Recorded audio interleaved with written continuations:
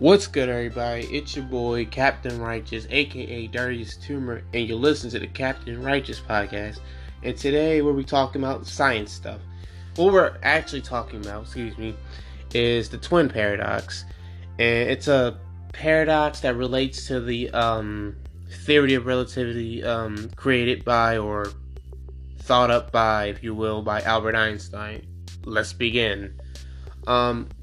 What is twin paradox? So the twin paradox goes is you take not like really, but the theory is you take a pair of twins, you leave one on Earth and you send one in space, and the theory goes the one in space will age less than the one on Earth because, I think the one in space would go faster than the Earth because, the Earth never stops rotating, so as the Earth rotates and the twin, I don't know, I guess he or she would fly, cruise around space for 5 years or whatever, right? And they'll be sent back to Earth, and they will go back to their twin. The twin will look the twin that's on Earth. The twin on Earth will look visually older than the one that went to space, because the one went to space ideally will be at least around 5 years older than the first time they left, and the twin that was on Earth. Earth will be at least 10 to 15 years older than the one in space. And now, how does that relate to, I don't know, someone argued that will relate to time travel, because, it's weird because the faster you go in space, it's less time spent, because I forgot how certain planets, or let me explain something, like, if you take Earth and say, okay, I'm going to travel from Earth to go to the nearest star possible, that's, the nearest star possible to us is the sun, but say a star in the direction of that way, and I know you guys can't see where I'm pointing at, and most cases be like, oh, that will take you 2,300 light years, and, however you do that, that's not even mental math, but like you have to calculate the distance from our planet towards a star, and that's gonna take like at least a whole lifetime. Not just like for you, but if you had like other members on board, say if it's you, your lover, I guess a child, and I guess another child, say like you two had a kid, and that kid had a kid with another. Like, it's weird because it's gonna take you all the way there. It's going to take you to that nearest object or whatever, and it'll take you a trip back to Earth, and during that time the Earth would have changed, or maybe hopefully it will evolve into like a higher thinking species, or devolved, and I don't know, we say F it and just like use the nukes. Like, you want to end all life on Earth? Sure. When? Now. Boom, boom, boom, boom, and start blowing up shit. I'm sorry. I know that was a very big exaggeration, but it relates because, what it relates to time travel, because it's like, the longer and faster you stay in space, the less likely you'll age as much, Excuse me. The paradox relates to Einstein's theory of relativity, is that what it is that he believed time and space is not as relative as we thought it should be. Like, it's like if you live above sea level, or I guess in the twin paradox, like out of the atmosphere on Earth, like you will have, well, it's not like you age faster, but you will age slower because you would have some type of speed or whatever in the vacuum of space. Say if your rocket was going again the opposite direction of Earth, but and you managed to get back to our orbit, you would like age less than the person that's on Earth, And forgive me, I'm a comic book person, but like I remember watching the original Superman movie or whatever. I think it was Superman 2, 3. He was so fast and I guess so strong. He raced around the Earth so, like, I think it was like at least once, and he reversed time or whatever, and he didn't age while he was doing that. Well, I guess he's Superman. I guess that's Superman logic 101. It's not like that, but it's like, if I go into space, it kind of, use speed in my own thing. I guess I can maybe manipulate time. I guess that might be a thing, but I don't know. I mean, because for one, Superman doesn't exist, and two, I don't think any human can possibly go back in time or whatever. But that's another episode in the future. But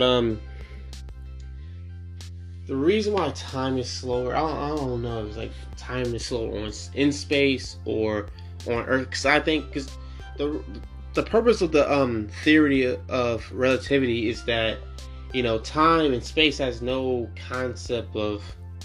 It's like it's a concept, but there's no concept of it making sense. Like, you would think, well, like you ever had those days where it's like, say you're at work and you're just like, I don't know, stacking boxes, moving things, cooking, whatever, and you look at the time and it's like, okay, it's 10 o'clock, say 10 in the morning, and my break should be, I guess, 12 something. So you're working, and you look at the clock and it's like 10:25, and you're like, the fuck?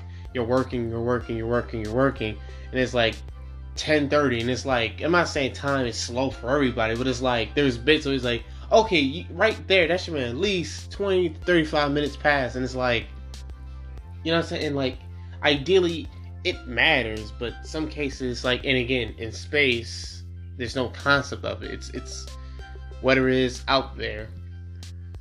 Excuse me. What I can say about the theory of relativity is that the objects in space or even on Earth, I mean, this theory was used to predict the sightings of black holes and the strange observations of, like, let's say a planet like Mercury's orbit. I mean, that's more like on a cosmic scale, but I don't know, like on like a planetary scale. And I kind of just I wanted like to talk about the twin paradox. I was just watching a video on YouTube about the theory of relativity, you know, from Einstein, which was published in 1915. So got you on that. And it's very, like, still one of the most talk about scientific concepts in, you know, science. But the reason why I talk about it was like, you know what, this is a science. It's not. Let me tell you about this show, and I keep saying this. It's not a really science-based podcast. It's more like, if I see something that interests me, like, you know, in entertainment, and again, science or pop culture, I'll talk about it, explain why I don't like it and why I do like it. In this case, I mean, I like the works from Albert Einstein. I'm not like, let me say this. I'm not very, like, what's the one? It's not like very. I'm capable of understanding it, but not very renowned as like, oh yeah, that's the theory of relativity, and let me explain to you with my PhDs. No, like, I'm a fan of his work, and I'm a fan of science. This might be one of my shortest episodes ever. I'm not going to add fluff to it, but I think I have like a small list. Let me check about like other examples of where the theory of relativity works in our society. So it's the GPS system, magnetism, and the old-fashioned televisions. Not the television we have now, like HD TV. So let me talk about television first. So they use something called a Carthage something tube that's inside the TV. And what it does, like, anytime you would turn on a TV, like back then, like those older models, it will fire up enough electrons where it's like, say, this was the 50s or whatever, or the 60s, and you're about to watch the Andy Griffin Show, and it turns on, like, and it's like in that frame of like that like split second, that's enough electrons. I don't know how much is it to turn it on and to actually show a picture on the television screen.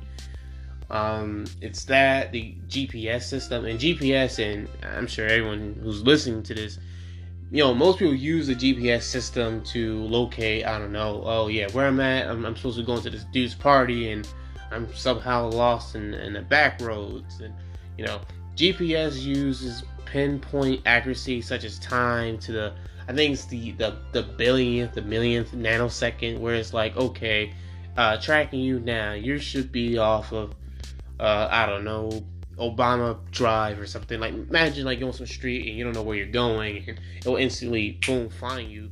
And It's like, okay, best thing you can do, back up and go 300 feet that way, and hopefully you'll get to the house in time for the party, right?